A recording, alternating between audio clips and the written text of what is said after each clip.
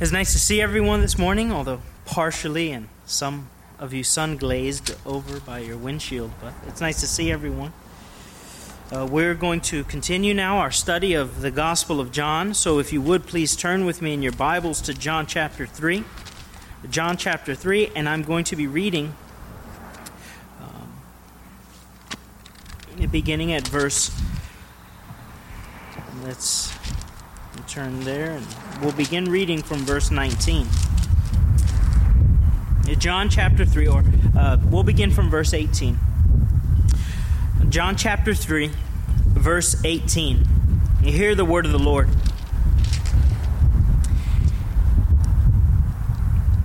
He who believes in him is not condemned, but he who does not believe in him is condemned already, because he has not believed in the name of the only begotten Son of God.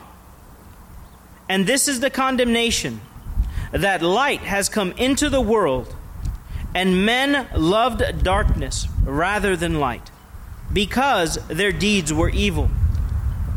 For everyone practicing evil hates the light, and does not come to the light, lest his deeds should be exposed. But he who does the truth comes to the light, that his deeds may be clearly seen, that they have been done in God. So far, in our study of John chapter 3, in this discussion that Jesus is having with Nicodemus, he first and foremost addresses Nicodemus's need for a birth from above in verse 3 of chapter 3. When Nicodemus asks with a sense of astonishment, how could this be that he needs to be born again? Jesus presses the point and tells Nicodemus that he must be born of water and of the Spirit. Verse 5. In essence, he's speaking to Nicodemus here of regeneration. What he's talking about is the Spirit of God opening the closed and softening the hard heart from being evil and disobedient and stubborn. The Spirit of God renders the heart good, obedient, pliable. And this is a supernatural work that is powerfully worked by the Spirit himself.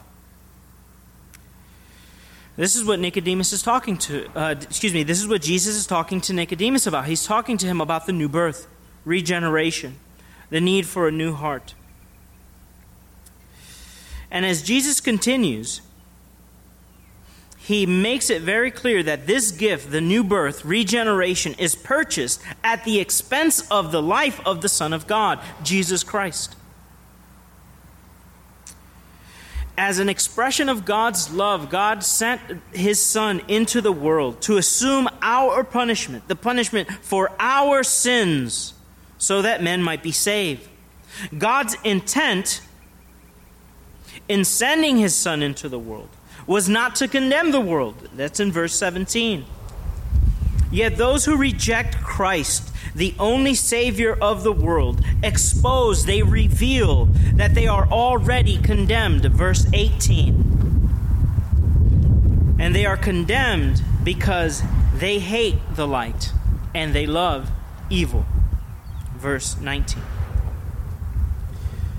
And now in verses 20 and 21, what Jesus addresses is the identifying marks of the children of darkness and the identifying marks of the children of light. In verse 20, the identifying marks of the children of darkness. And in verse 21, the identifying marks of the children of light. One of the first maybe important jobs I had, I worked for a bank. And one of our responsibilities was counting money. And they never had a class to teach us about counterfeit money. What they would do is, as we were counting, the bank manager would slip some fake 20s, a fake 20, a fake 100, into the money that we were, or maybe even fake singles, into the money that we were counting. And after interacting so much with real currency, you could tell a fake bill. Nobody had to tell you it was fake.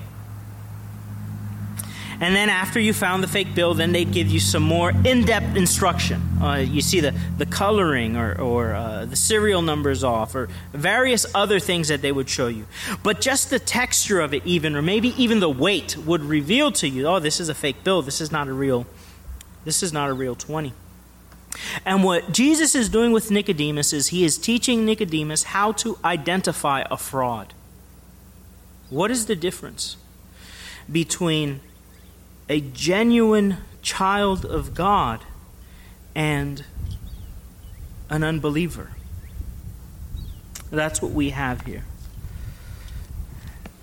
And listen to how Jesus reveals these marks for us.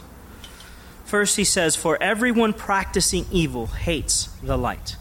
Everyone practicing evil. There is a persistence in doing that which is evil. Now, our categories of evil are, when we think of evil, we think of the worst possible crimes that could be committed. Murder, we think of adultery, we think of kidnapping, and all of these things do constitute evil. But as we saw 2 weeks ago, when we're talking about evil, in essence what we are talking about is sin. We're talking about rebellion against God, that resistance and the refusal to submit the will, the mind, the heart, and our acts to God's will and what God's command. This is truly what evil is. And we talked, I think it was last Sunday during our Sunday school class, we talked about the holiness of God. That was 2 weeks ago. Last week was the wisdom of God. And when we think about the holiness of God, one of the things that I said is it's God-likeness. For us to be holy is to be like God. Well, for us to commit sin is to be completely unlike Him. Evil, sin, is unlike God. Yet notice the tense. Jesus says, everyone practicing darkness. He doesn't say for everyone who practice. Maybe they've done some evil in the past. What he focuses on is everyone who not only commits evil but persists in it. This person, he says, hates the light. And as we saw last time, I was preaching from John 1, the light is the Lord Jesus Christ himself. Over and over in the Gospel of John, Jesus affirms that he himself is the light of the world. Those who continue in darkness, those who persist in it, those who make a lifestyle of sin and disobedience, they expose themselves to this truth that they are not children of God. For one to persist in evil means that they make it a practice. Let me illustrate the point for you. Let's say you have a young man just gets his driver's license. And I think here in the state of New York, you got to be 42 to get a driver's license or something like that. But young man gets his driver's license, and he lives in a small town. The local sheriff knows his parents, and he just comes barreling down this road where there's a pretty large shift in the speed limit. It goes from 55 to 35. So he pulls the young man over, talks to him, and the young man apologizes. Police officer, this is not a practice, it's not a habit. He's just got his driver's license. He's figuring out how to work the radio and, press the gas pedal and work his blinkers and keep his seatbelt on. So the police officer lets it pass. But then he catches him doing it again on the same road and again on different roads and running red lights. What is this young man revealing? His persistency in disobedience and disregard for the law of God. This is what Jesus, for the law of the land. And what Jesus is revealing, what he's pointing out here, is that the person who is evil, this one that he says, for everyone that practices evil, the practitioner of evil, is someone who is constantly and consistently engrossed in sin, in rebellion against God, in baseness, in lawlessness. And here's a very important point that we need to note, that the unconverted man is not sinning blindly. A person who's not a Christian, he's not an automaton. He knows that he persists in evil. Fallen man does not blindly sin. He does it knowing. A fallen man may not innately know the gospel, but he knows what is morally right, yet chooses to persist in evil. And the Bible plainly teaches this. Turn to the book of Romans, and this is what Jesus is communicating to Nicodemus here in these 2 verses. This is why the unbeliever doesn't come to Christ, because the unbeliever loves evil. They persist in the practice of evil. They persist in the practice of rebellion. Turn to Romans chapter 2. And I'll begin reading from verse 12, but the focus is going to be on what Paul says in verse 15. So Romans chapter 2. And I'll begin from verse 12. And Paul now is speaking of both Jews and Greeks in light of who they are, being born in trespasses and sins. Both Jews and Greeks have all turned aside. They have together become unprofitable. There is none who does good, no, not one. Their mouth is an open tomb. With their tongues they practice deceit. Ruin and misery is on their lips. Their feet are swift to shed blood. Destruction and misery are in their ways. And the way of peace they have not known. There is no fear of God before their eyes. Paul's point there, of course, is that this is every man. Every man is born in this condition of rebellion. And it is a sustained rebellion against the ways of God. When Paul is not... Oh, excuse me. I'm reading from chapter 3. And I said Romans 2. I apologize. Turn to Romans 2. I was wondering why the text that I was looking for wasn't there. Romans chapter 2. And beginning at verse 12. Paul says this: For as many as have sinned without the law will also perish without law. And as many as have sinned in the law will be judged by the law. Again, he's speaking both of Jews and of Greeks. What he's talking about here is those that don't have the law of God and those that do have the law of God. And they will both, the one that sins and the one who does righteous, they'll both be judged, whether they have the law or not. Verse 13, for not the hearers of the law are just in the sight of God, but the doers of the law will be justified. For when Gentiles who do not have the law by nature do the things in the law, these, although not having the law, are a law to themselves, who show the work of the law written in their hearts, their conscience also bearing witness, and between themselves their thoughts accusing or excusing them. The reason we turn to Romans chapter to Romans chapter 2 was to make this point, that man knows what is morally right. Man does not innately know the gospel, but he knows what is right before God. And Paul demonstrates this in these passages by looking to the Gentile unbeliever, who may do things that in substance and the character of the thing is a good thing.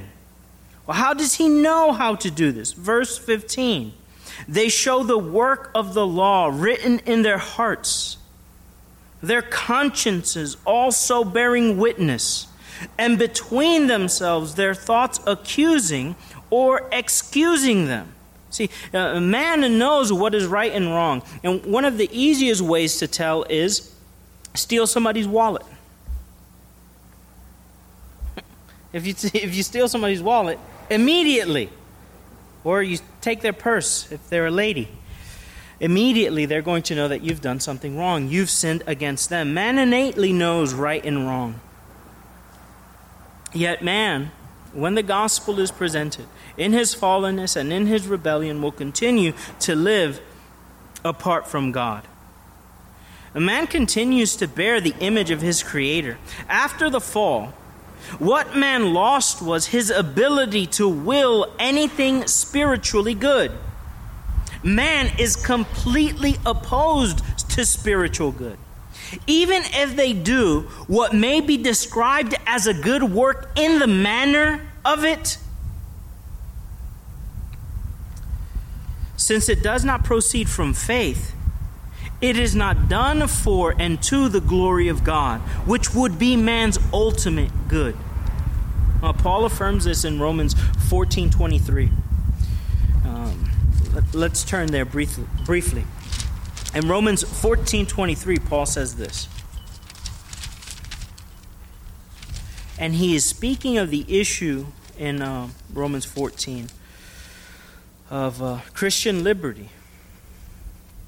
And he draws really the conclusion of his argument from this principle.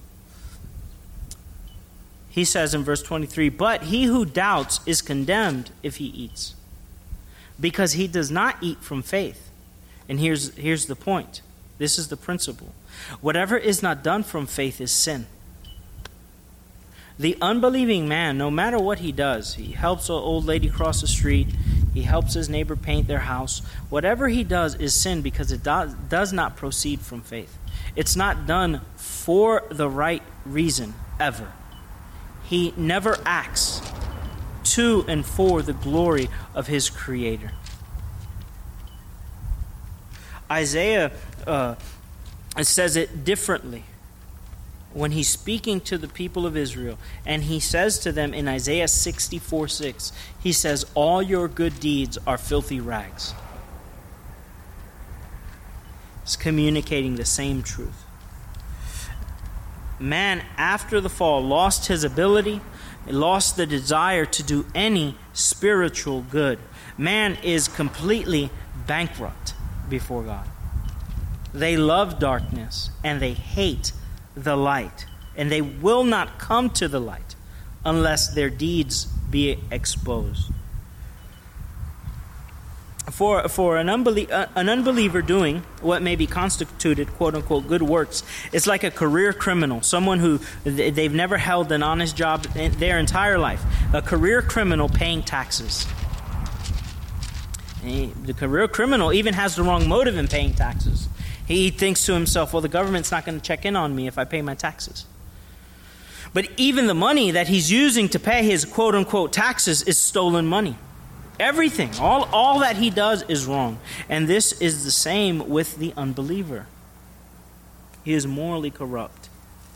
Therefore, because of this, because he persists in sin, and because his intent is to continue in sin and in rebellion against God, he doesn't come to the light.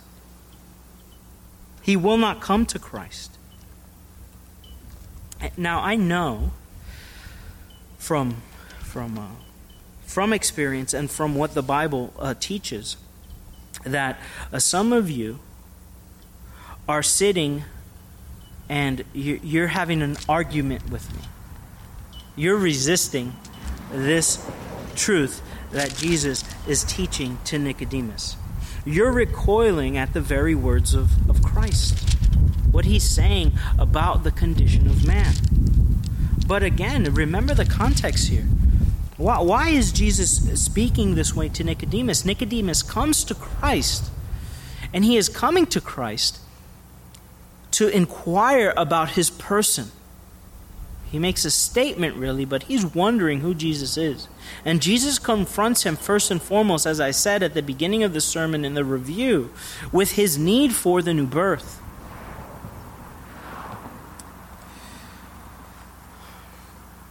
Simply put, unconverted men want to continue to roll around in the mire of sin.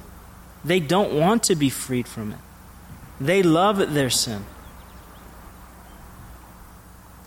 I recall listening to a comedian of Jewish descent, and he was speaking about Christianity in particular.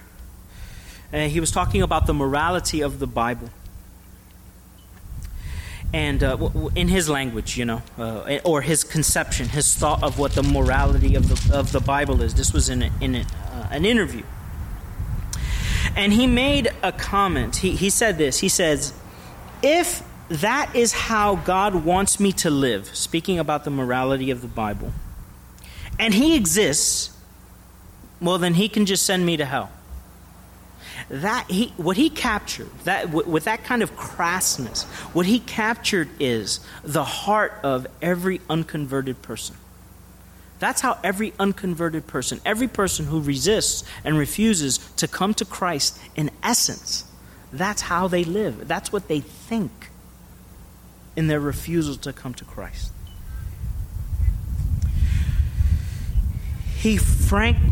So there he stated frankly his rebellious heart and the rebellious heart of all unbelievers.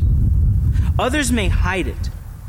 They may even be drawn at times to some moral virtue in Scripture or to something that is exemplary in a church or in the life of believers. But if they refuse to come to the light, and here what we're talking about again, the light that Jesus is referring to is Christ himself. If they refuse to come to the Son of God, it is because they are evil, and they do not want their evil deeds to be exposed. What he's communicating there by the word exposed is rebuked, reproofed. That's what Christ does. Christ reproves, he corrects the unconverted man. The exposure Jesus is talking about is the rebuke and reproof that the Word of God has to offer. That God himself offers to unconverted men. People refuse to turn from the very sins that enslave them. Fornication, homosexuality, murdering their children at abortion mills, drunkenness, gluttony, lying, stealing, cheating, gossiping, pride. You see, these very things that condemn a man, that keep him bound and a slave, they refuse to turn from those things. They will not come to the only Savior of the world. And that's why you can see, right? Jesus is giving us this test, this identifying mark of the children of darkness and of the children of light. And he is saying to us, this is why they don't come. They don't want their evil deeds to be exposed. They don't want the reproof. They don't want the correction. They don't want the rebuke of the Word of God. They love their sins, and they are slaves to sin.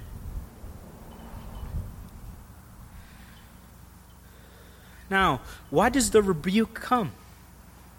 Why does God reprove men in his word? Why does he do that? Well, turn to the book of Proverbs. I think Proverbs is one of the best places to turn to consider this. In Proverbs chapter 1,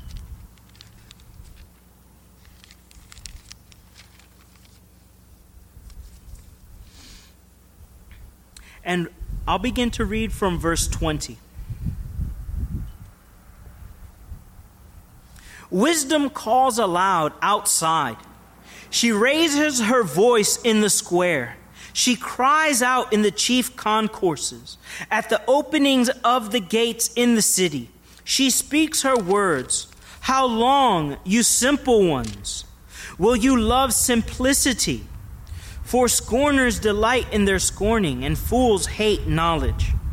Turn at my rebuke. Surely I will pour out my spirit on you. I will make my words known to you. Because I have called and you refused. I have stretched out my hand and no one regarded. Because you disdained my counsel and would have none of my rebuke. I also will laugh at your calamity. I will mock when your terror comes. When your terror comes like a storm, and your destruction comes like a whirlwind. When disaster and distress and anguish come upon you. Then they will call upon me, but I will not answer. They will seek me diligently, but they will not find me, because they hated knowledge and did not choose the fear of the Lord. They would have none of my counsel and despise my every rebuke. Therefore they shall eat the fruit of their own way and be filled to the full with their own fancies. For the turning of way of the simple will slay them, and the complacency of fools will destroy them.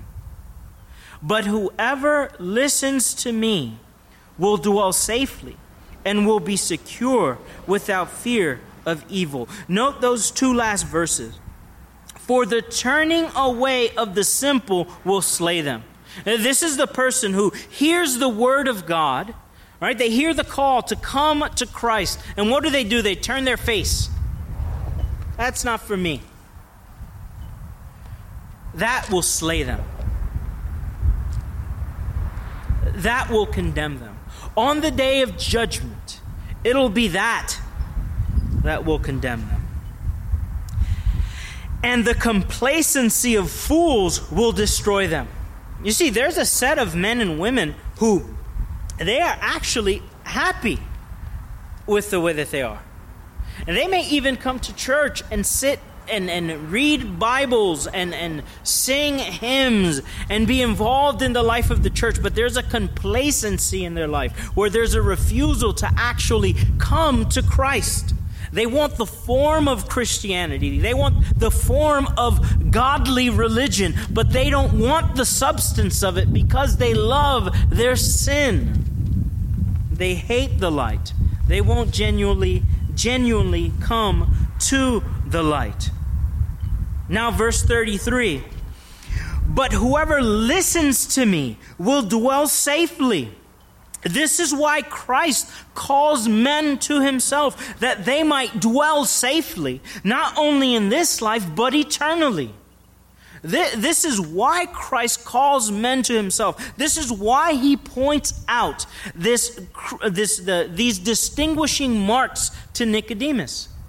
He wants men. His desire is that men might be saved, that they would turn away from their folly, and that they would find safety, that they would be secure and without fear of evil.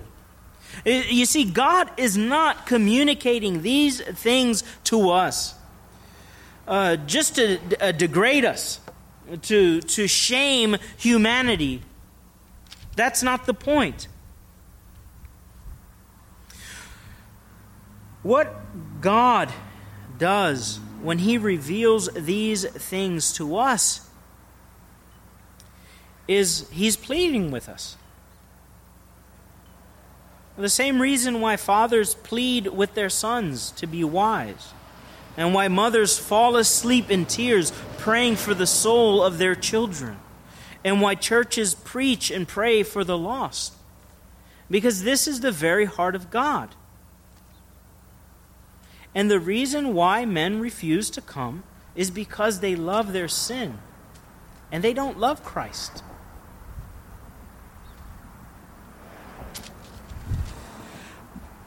You see, by rejecting the remedy, they are purposefully cherishing the ground of their condemnation. That's what they're doing. I love my sin. I won't come to the Lord Jesus. This is what I love, and this is what I want. And that, friends, is evil. You see, that is the characteristic that shines through. That is perverseness and utter wickedness at its greatest height. The refusal to come to the Savior to receive forgiveness of sins because you love your sin and you hate the light. The nature of Christ and his gospel is to expose the sinfulness and error of man. That's what the gospel does. That's why he calls himself the light of the world. He reveals God and he shines over the shadow of the valley of death. And he exposes and reveals our corruption and our need for him, for a Savior. Eternal life cannot be attained apart from him. Therefore, men and women given over to their sins and vices hate Christ and his gospel. Now, this is a hard saying, right? Who can bear it? Like the disciples said this when Jesus was speaking to them. Why do we even have to contemplate these truths? Because some of you may have your own relatives, people you love, friends you cherish in mind when you think about these things. And wouldn't it be better just to focus on the good things in the Bible? And to leave these hard truths, for another period of time. We have to focus on these things, on these truths. We must deal with them. Because if man would be right with God, he must know these things. If a man would come rightly to embrace the gospel and cast himself upon the mercy of God in Christ, he must know these things. He must know of his desperate need for a Savior. It's not just theologizing. It's not just... This is not a sermon on moral reform. I'm not saying you need to change your life. It's impossible. You can't change your life. You need a Savior. And men must come to this point where they realize that the reason why I don't read my Bible, the reason why I don't pray, the reason why I don't share the gospel with unbelievers is because I don't want my sin exposed. That's the issue. That's the nub of the thing that we have to deal with.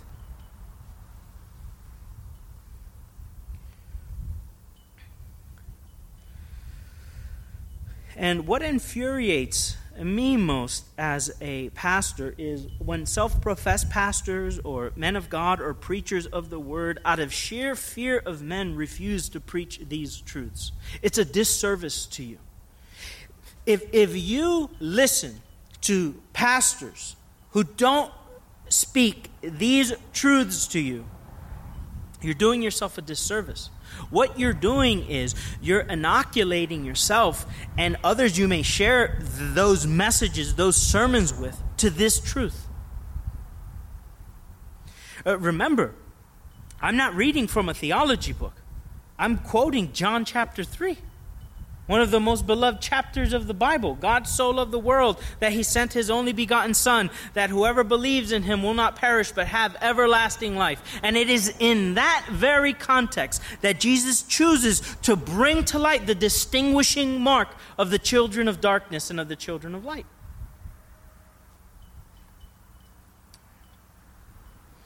Men want to preach that people are under grace, or that judgment preaching was for the prophets of the Old Testament and they were preaching to unconverted Israel.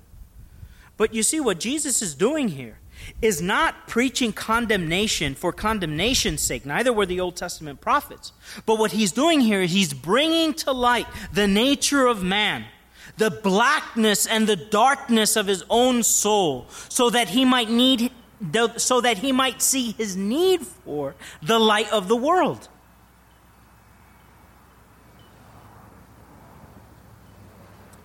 This kind of exposure, right, to the nature of man, to my nature. I'm not just talking about other people. I'm talking about the nature of man, right? Being what it means to be born in trespasses and sins makes the gospel sweeter. When you understand the real bitterness of your own soul and your inability to get to heaven based upon your own merits, it doesn't matter how many times you prayed a prayer, how many times you got baptized, rededicated, none of that matters. That won't save you. Jesus saves sinners. Turn to Ephesians chapter 4.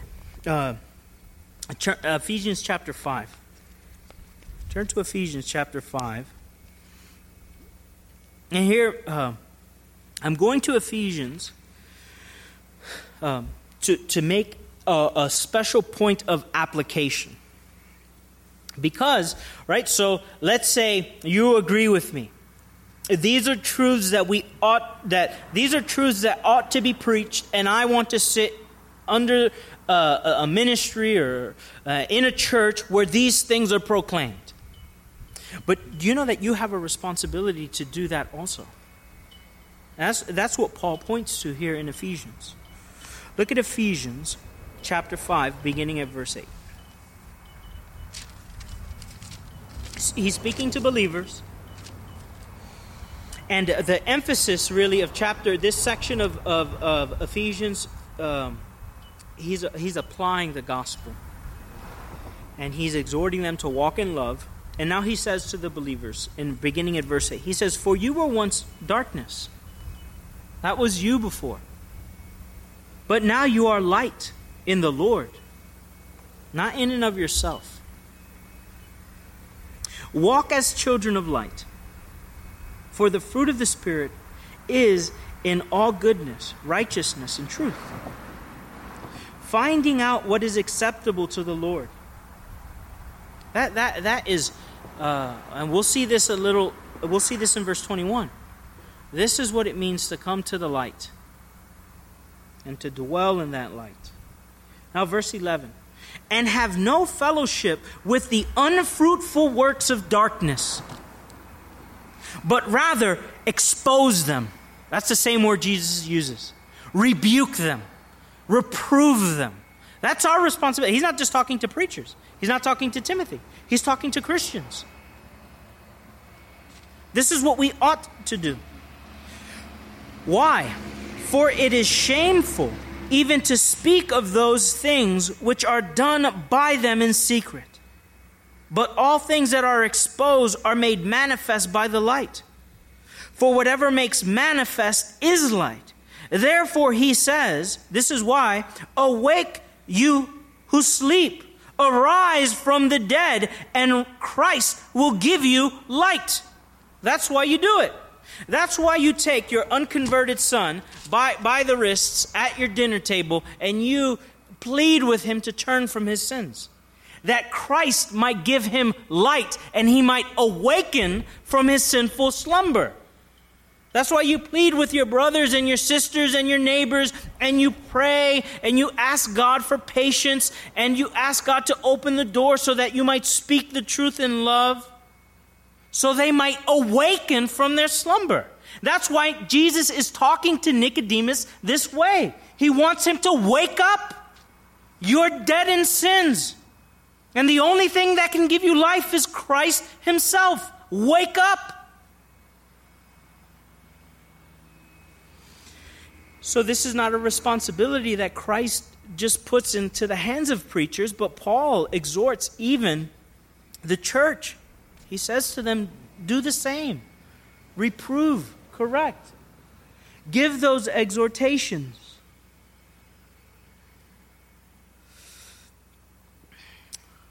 The unfruitful bring forth evil fruit that is destructive to the soul.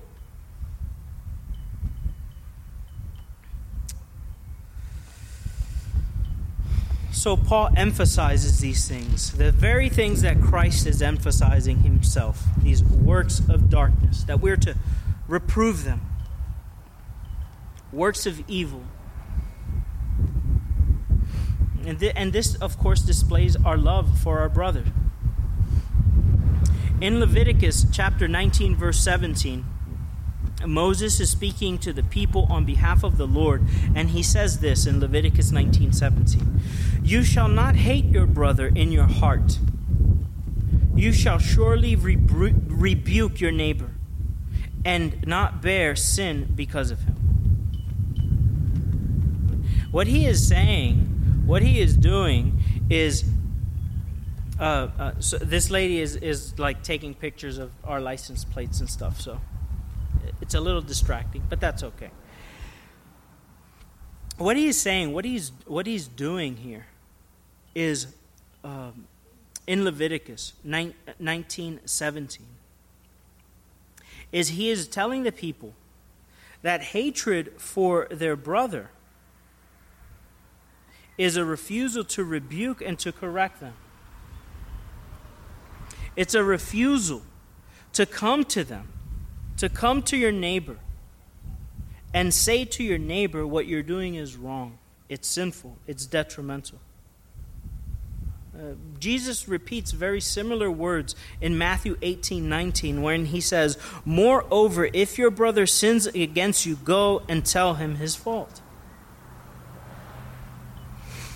So, again, Christ comes to his people. The reason why he does this is for their good. Christ reveals these truths to Nicodemus for his own good, that he might know the estate of his own soul. J.C. Ryle puts it this way. He says, the application of this verse must doubtless be made with caution. In the case of many unconverted persons, its truth is plain as noonday. They love sin and hate true religion, and get away from the gospel, the Bible, and religious people as much as they possibly can. In the case of others, its truth is not so apparent at first. There are many unconverted persons who profess to like the gospel and seem to have no prejudice against it, and to hear it with pleasure, and yet remain unconverted.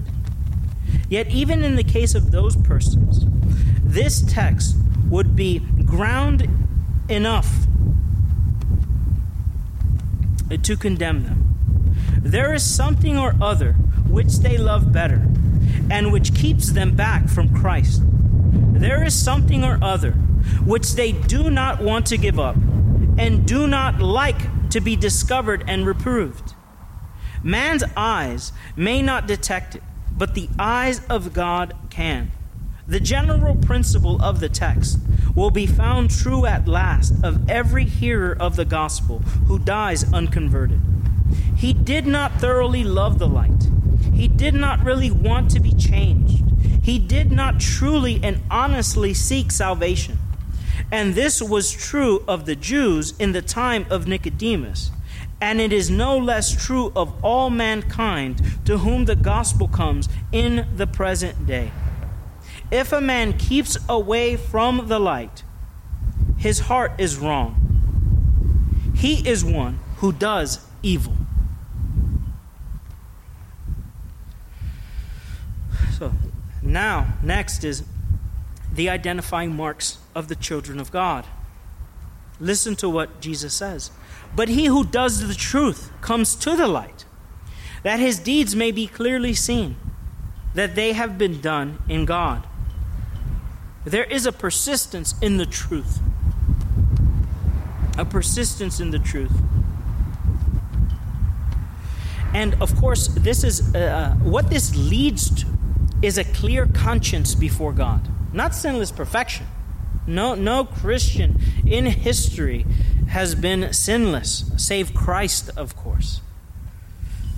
We're not talking about sinless perfection. What we're talking about is a clean conscience. A man who understands, a woman who understands, a child who understands their true need for a Savior and comes to Jesus the way Jesus is offered in the gospel, and then endeavors dependently, weakly, and what I mean, not every week, but I mean weak in their physical constitution or maybe even spiritual constitution. They're weak and they're dependent, but they continue to come to Christ. That one has this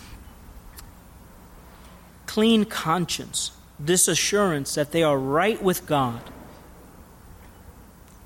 So they come to the light. They continue to come to the light.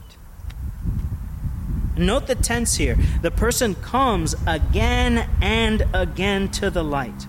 A good conscience is a powerful weapon in the fight of faith. A child of God longs for God's approval. We want to hear the words, even now, "Well done, good and faithful servant." And as children, what we wanted most really was the approval of those who looked after us or looked over us. In school, with your teachers, at home, with your parents, maybe with older siblings. What you wanted was their approval in some sense. And there's a very true sense that the Christian lives in this way. We want the approval of God. We want the divine favor. So we continue to come to the light, that our deeds might be exposed. And Christ himself affirms this to his disciples in Matthew chapter 5. He's speaking of the nature of the church and of Christians. And in verse 13 he says, "You are the salt of the earth. But if the salt loses its flavor, how shall it be seasoned? It is then good for nothing, but to be thrown out and trampled underfoot by men." You see, we're the spice of this world, right? The Christian church. That's what we're supposed to be. We're to make it. We're the adobo and the sazon of the planet, right? We give it its flavor, its liveliness. That's what the church is supposed to do. You are the light of the world. A city set on a hill cannot be hidden, nor do they light a lamp and put it under a basket, but on a lampstand, and it gives light to all who are in the house. Right? This is what God's people do. They salt the world and they give light in the world. For what purpose? That we may get a bunch of attaboys, good job, you're such a nice guy. No, that's not why we do it. Verse 16, "Let your light shine before men that they may see your good works and give glory to your Father in heaven." That's why. That's why the church chooses to live in subjection to God, that God might get all the glory, that the praise might be returned to him. And Christians continue to come to the light so that their works may be manifest, because our works are done in God. That is, according to God's commands and empowered by the grace of God. Whatever good we do, whether we avoid sin, whether we repent of what we have done, whatever it is that we do, evangelize, care for our children, pray, whatever good work we do, we understand that all of these works have been empowered and enabled by God himself.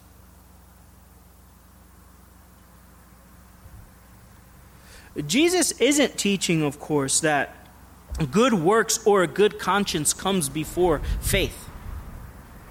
Again, remember, right? Whatever doesn't proceed from faith is sin. It's not what Jesus is saying. He's teaching us that unbelievers would do, as Calvin says, as Calvin put it, they had not a bad conscience. He is teaching us what unbelievers would do, as Calvin says, if they had not a bad conscience. What would unbelievers do, hypothetically speaking, if they had a clean conscience before God? They would come to him. That's what the child of God does. The child of God has a clean conscience, not because of his own good works. He understands that he was dead like the unbeliever, but now he's light. He's been brought into the light. He has received the forgiveness of sins by the cross of Christ. He's heard that message of John 3:16. God so loved the world that he gave his only begotten Son, that whoever believes in him shall not perish but have eternal life. He's heard that message and he's come for eternal life. He knows he's a sinner in need of grace and favor from God. So he comes. And he continues to come. We who are justified before God in Christ and seek God's forgiveness for our sins daily and endeavor after new obedience, those of us who have been freed from hypocrisy, should have no fear to come to the light, that we might learn God's ways and repent of all that is displeasing to him, and exercise faith to perform obedience in his sight. Isn't that Paul's point? Remember, we just read that in Ephesians. In Ephesians 5, we focused on the latter half, but in the first half of the text, beginning at verse 8, what does Paul highlight? Ephesians 5:8, for you were once darkness, but now you are light in the Lord. Walk as children of light.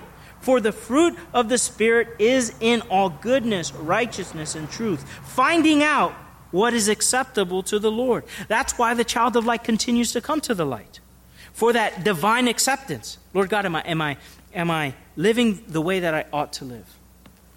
Am I loving others? We could frame this around the Lord's Prayer, right? Am I acting like God is my heavenly Father? Am I living in such a way that men would hallow his name? Do I have a desire for God's kingdom to come on earth? And do I live in light of that? Do I live like I am a citizen of that heavenly kingdom?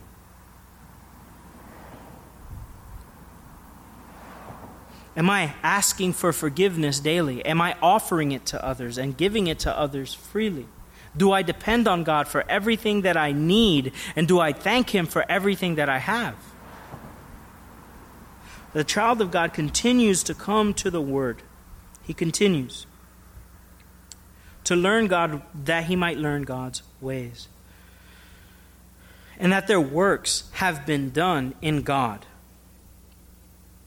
We're not trying to, as Christians, we're not trying to one-up unbelievers. We were unbelievers.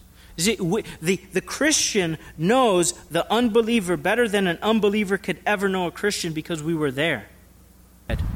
That's what we're doing. We're not blowing our own trumpets. We're not like the Pharisee who was in the temple praying, praising his good works. That's not us. That's not the Christian heart.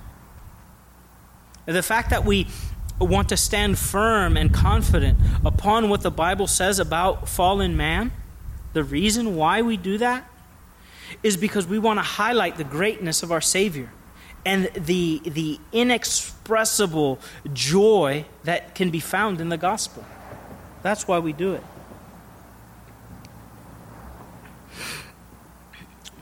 These verses 20 through 21 don't explain how one becomes a Christian, of course. That was in verse 3, right? The new birth. You must be born from above. And verse 5, you must be born of the water and of Spirit. And verse 16, believing in the Son of God. What Jesus is explaining to Nicodemus here is why the unbeliever stays away from the light, why he doesn't come, and why the believer comes to the light. He's presupposing faith here. In essence, what Jesus is saying is the reason why the other Pharisees and your other friends haven't come is because they don't want their sin to be exposed. They don't want the reproof. They don't want the correction that I have to offer. They don't want to be saved. I'll end with this. J.C. Ryle, in his commentary, he writes this. Think not that you can stay away from me after hearing this discourse and be saved. If you are really earnest and are earnestly inquiring after the truth, and your heart is honest and sincere, you must go on. You must come to the light and embrace the light. And you will do so, however great your present ignorance. If, on the other hand, you are not really desirous to serve God, you will prove it by keeping away from the gospel and by not confessing Christ as the Messiah. Let's pray. Heavenly Father, we thank you for this time together, Lord. We ask that you would bless the preaching of your word for your people. Lord, we pray for the lady that was here taking pictures of our license plates, that I pray that she's listening on the radio now. And I pray that you would convert her, Lord, and cause her to embrace the light. And give us boldness, Lord, in the face of even subtle opposition, to continue preaching the gospel. In Christ's name we pray. Amen.